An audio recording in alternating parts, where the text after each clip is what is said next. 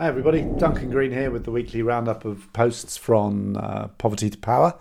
It's all gone a bit crazy. Start of term, hundreds of new students pouring into LSE, everybody coming back from holiday. The weather's all gone nasty and it's pouring with rain the whole time. Nairobi from last week feels a long way time ago. But it's all exciting and it's all fun and the students are great, and I've almost finished updating How Change Happens, my last book. So one big heave on that with fantastic support from people in Oxfam. So I feel like I'm spinning lots of plates, but productively. Anyway, on with the blog. This is 2 weeks worth. I've been sort of at low productivity on the blog because of all these other pressures. But links I liked, traditional. One thing I liked there was a piece on USAID, who are doing some really interesting stuff. One of the things they picked up is this idea that's been floated by a few people that when you look at the value of an aid project, it shouldn't be comparing the aid project to just not spending any money. The benchmark should be, how does this aid project fare compared to just giving poor people the money? You know, this whole idea of cash transfers has really taken off in recent years. As an intervention in itself, but here USAID has done a whole load of work on the methodology for comparing projects to cash transfers as a benchmark, and I think that's okay. It's a bit geeky, a bit techie, but I think the concepts are a really good one. So I mean, if you're into that kind of thing, do look it up. Second post was a book review, and this is a book called Power and Progress: Our 1,000-Year Struggle Over Technology and Prosperity, by Darren Acemoglu and Simon Johnson. And I started reading it in a fairly sceptical frame of mind because I didn't much like Why Nations Fail, which Darren Acemoglu wrote with another author, James Robinson. But it won me over in the end, especially the final chapter on what to do about the current tech nightmare of AI, filter bubbles, mis and disinformation, gig economy exploitation, etc., etc. So the main message is that since roughly 1980, something has gone horribly wrong with the way technology has been introduced into society. Wave after wave of disruption has led not to increased productivity or inclusive prosperity as previously, they argue, but has contributed to division, inequality, and injustice and repression. Much of the data comes from the US, but the book makes the argument more widely. This is not inevitable, but the result of power, politics, and the way decisions have been made. Previous tech waves have worked at the service of society, something they call MU, machine usefulness. But that process of harnessing tech for social good has broken down. Surveillance and job-destroying automation have taken over as the driving forces of tech research and development. The chief culprits are the tech companies themselves, the politicians, and also, interestingly, some of the academics. Luckily, alternatives are out there, not just from pre-1980 history, but also in the way governments convened tech companies and academics to produce COVID vaccines in a matter of weeks.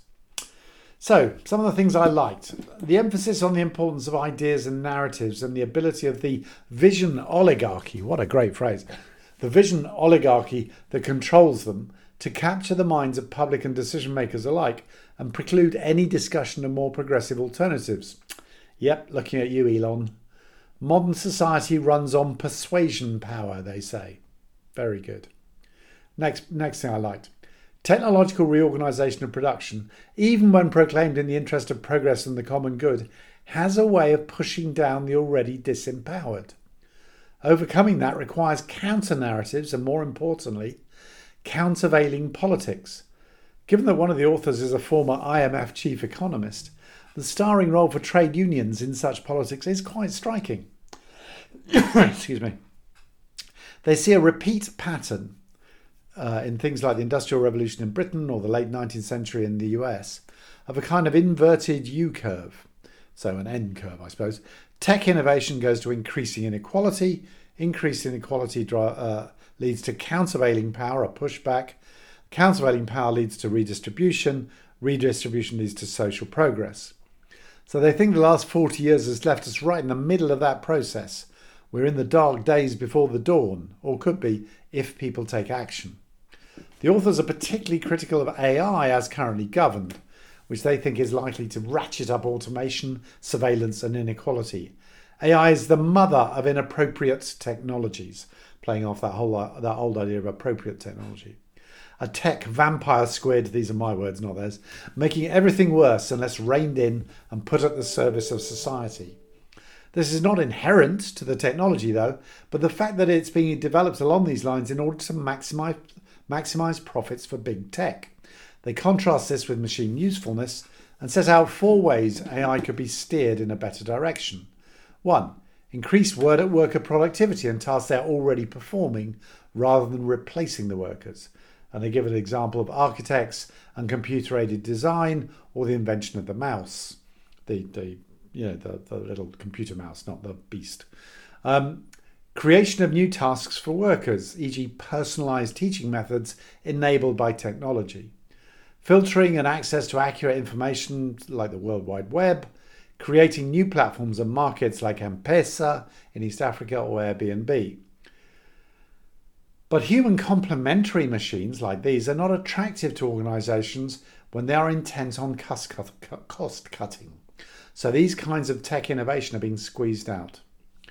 What to do about it? How to break the downward spiral of political capture and feeding off policies that favour the vampire squid. They set out their ideas in a chapter on redirecting technology, and while it's a bit thin on the politics that might actually allow this to happen, it's pretty interesting. Their recommended strategy has 3 prongs. 1. Alter the narrative and shift the norms. And they compare this to the environmental movement over the last 50 years or the campaign for access to medicines for HIV/AIDS. 2. Cultivate countervailing powers based on worker organisations or civil society organisations. 3. Policy solutions. And not surprisingly, this is the strongest prong. Market incentives, regulation, like breaking up big tech companies or tax reform.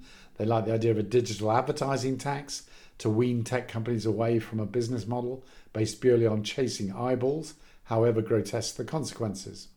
Government leadership in convening private sector academics and others, a la COVID. There are some features that are quite common to these big books in my experience, and they're a mixed bag. It's way too long, and then it needs to... and that's because of the excessive repetition in hammering home a simple message. I think it could easily have been half its 450-page length. On the plus side, there are lots of wonderful historical examples and great quotes, which I will doubtless steal. Here's one from Hannah Arendt, 1974. If everybody always lies to you, the consequence is not that you believe the lies, but that nobody believes anything any longer. One from US Senator Mark Hanna in the 1890s. There are 2 things that are important in politics. The first is money, and I can't remember the other one. I really like that. And third, Winston Churchill, who just spent his lifetime, I think, manufacturing quotes, in 1929, when asked to meet leaders of India's independence movement to find out more about changes in the country. I am quite satisfied with my views of India. I don't want them disturbed by any bloody Indian. So, yeah. Okay. Big beef, there are no footnotes. I must be turning into an academic or something, but I kept wanting to see where a given statistic or source came from, and all that's offered are bibliographic essays on each chapter, which are not nearly as easy to navigate. And econosplaining. Acemoglu is an economics prof at MIT. Johnson, as I said, a former IMF chief economist. Don't get me wrong, some of my best friends are economists, but I do get annoyed by the arrogance of economists discovering politics and power and explaining it back to the rest of us, often badly. But to be fair, the efforts here are not that bad, especially that good final chapter. So, good book, lots to chew on here. Darren, if you're listening, don't write books with James Robinson, write books with other people, much better result. Final post, what can we learn from how an adaptive management program has navigated Myanmar's current chaos? Actually, it's not the final post. I accompanied a project in Myanmar that ran from August 2017 to October 2021, implemented by DT Global. And this blog is written together with guest bloggers Jane Lonsdale and Kelly Robertson, who are still at DT Global. As part of this program's final output, we wrote a reflection paper discussing what ended up as being an important natural experiment in adaptive management as a governance project set up to be adaptive was buffeted by and responded to two huge critical junctures. First, COVID-19, and second, the military coup of February 2021. Sadly, because of the dire security situation, staff, partner, donor and programme details have had to be minimised. So the focus is on the practicalities of how adaptive management took place, with the intention of giving some real-life experiences and tips to those grappling with how to do it. The result, in our heavily biased opinion, is a useful addition to the literature on adaptive management. So there's some highlights. First, here's how a senior national staffer at this organisation sees adaptive management. Because I'm from Myanmar, adaptive management is more like real life. Our whole lives are about adaptation. No one trusts the political stability of the country, so we can't plan our lives like people in the West. Love it. Adaptive management is real life. The paper uses DT Global's adaptive management framework to analyse how adaptive over time the programme was in 4 dimensions of flexibility, responsiveness, purposive learning and culture. To some extent, the paper marks its own homework, finding that the programme passes the adaptive management test with flying colours. There was genuinely a lot of adaptation day to day and through 2 critical junctures, but what may be of most use to others is the section on further insights, which included, and this is what I pulled out from the paper, leadership. Finding, supporting and setting leaders free, whether they're national or international leaders, to do great work was central to the approach for both the programme and the donors. In particular, having talented and natural leaders among national staff was crucial. They had the respect and trust of the donor, were able to stand up to pressure, and acted as a vital bridge so that the views and experiences of other national staff who were less confident in presenting their case in English, for example, were heard by the whole team in an empowered environment. A case of locally led development supporting thinking and working politically, to jam together a whole bunch of cliches, but still meaningful in my view. Second point, gender inclusion and working with or bending the grain.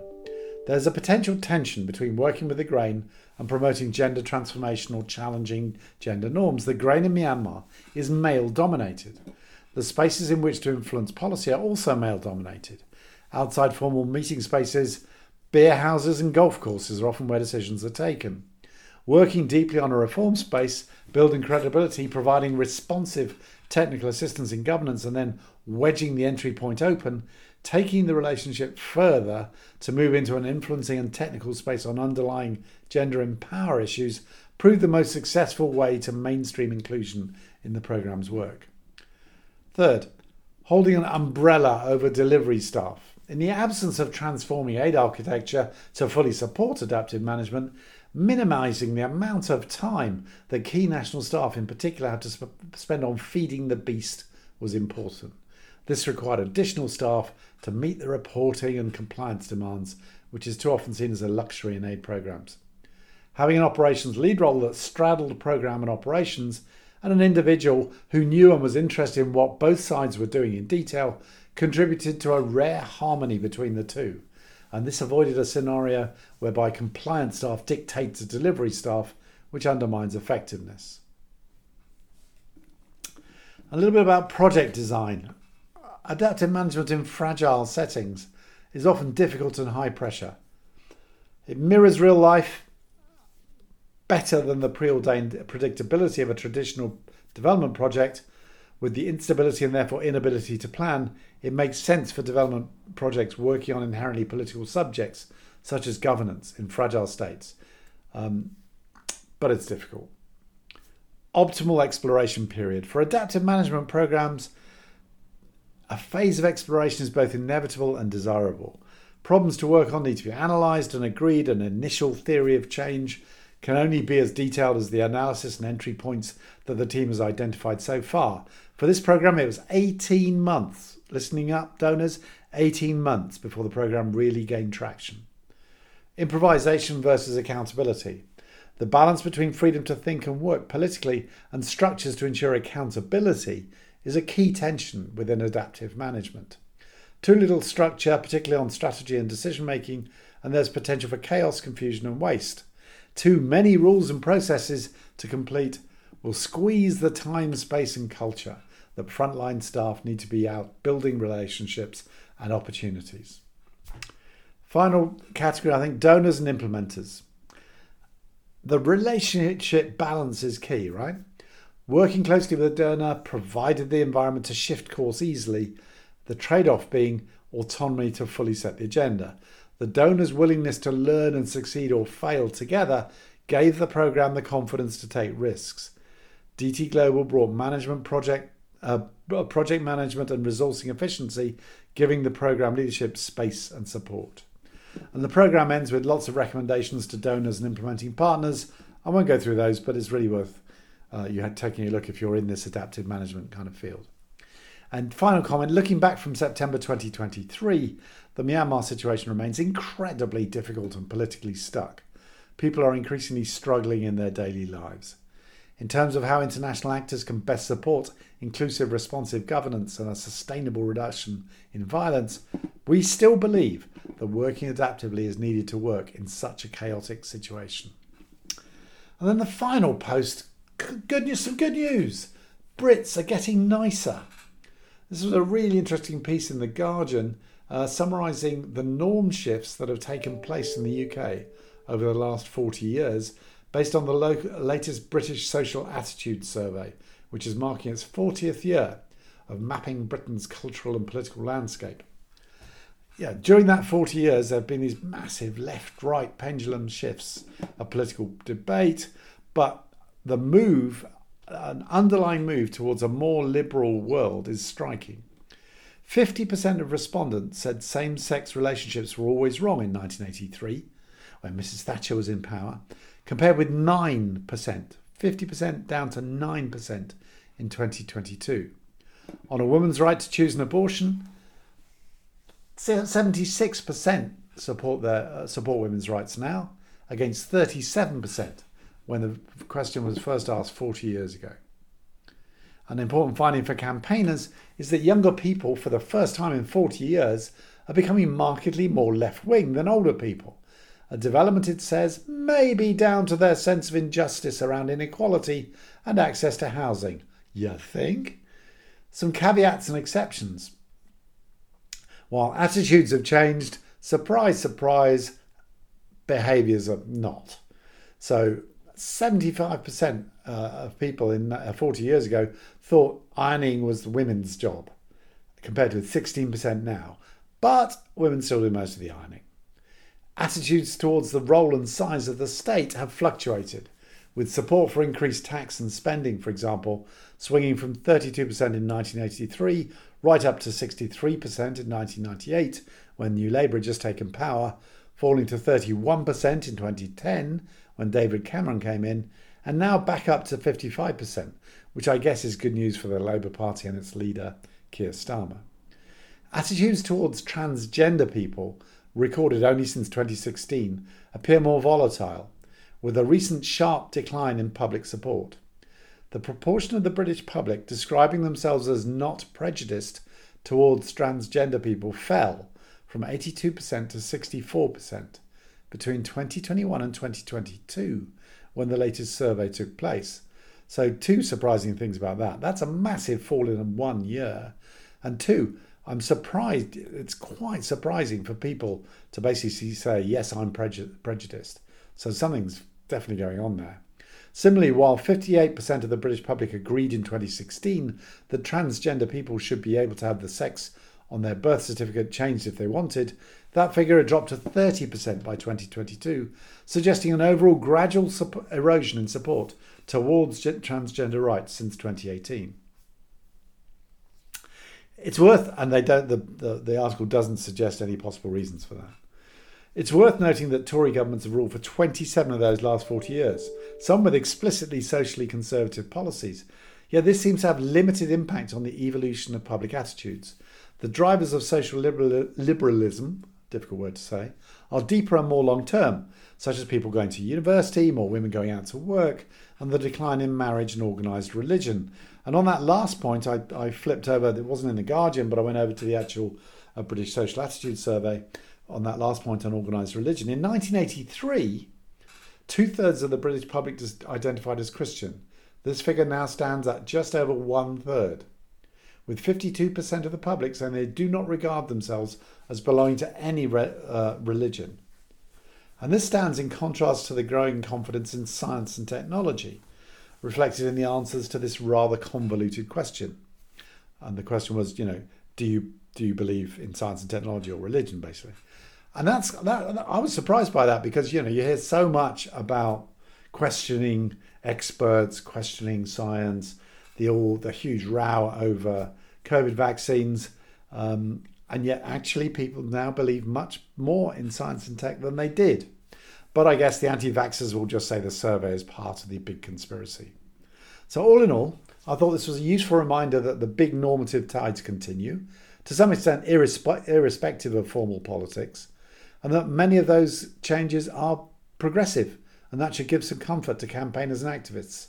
And not just in the UK, I assume, perhaps rashly, that something similar is happening in many other countries, and please do send links. And it does certainly reflect my own life. I just started thinking about what it was like growing up in the 1970s in the UK, and it was horrible. Routine and unquestioned homophobia, sexism, horrible racism, which is really pretty unimaginable today. Of course, it doesn't answer a big question, which is how activists can best push forward the progressive waves and defend against regressive ones, which seems to be one of the big questions facing us at the moment. But that's for another post. That's me done. Have a great weekend. Talk next week. Bye.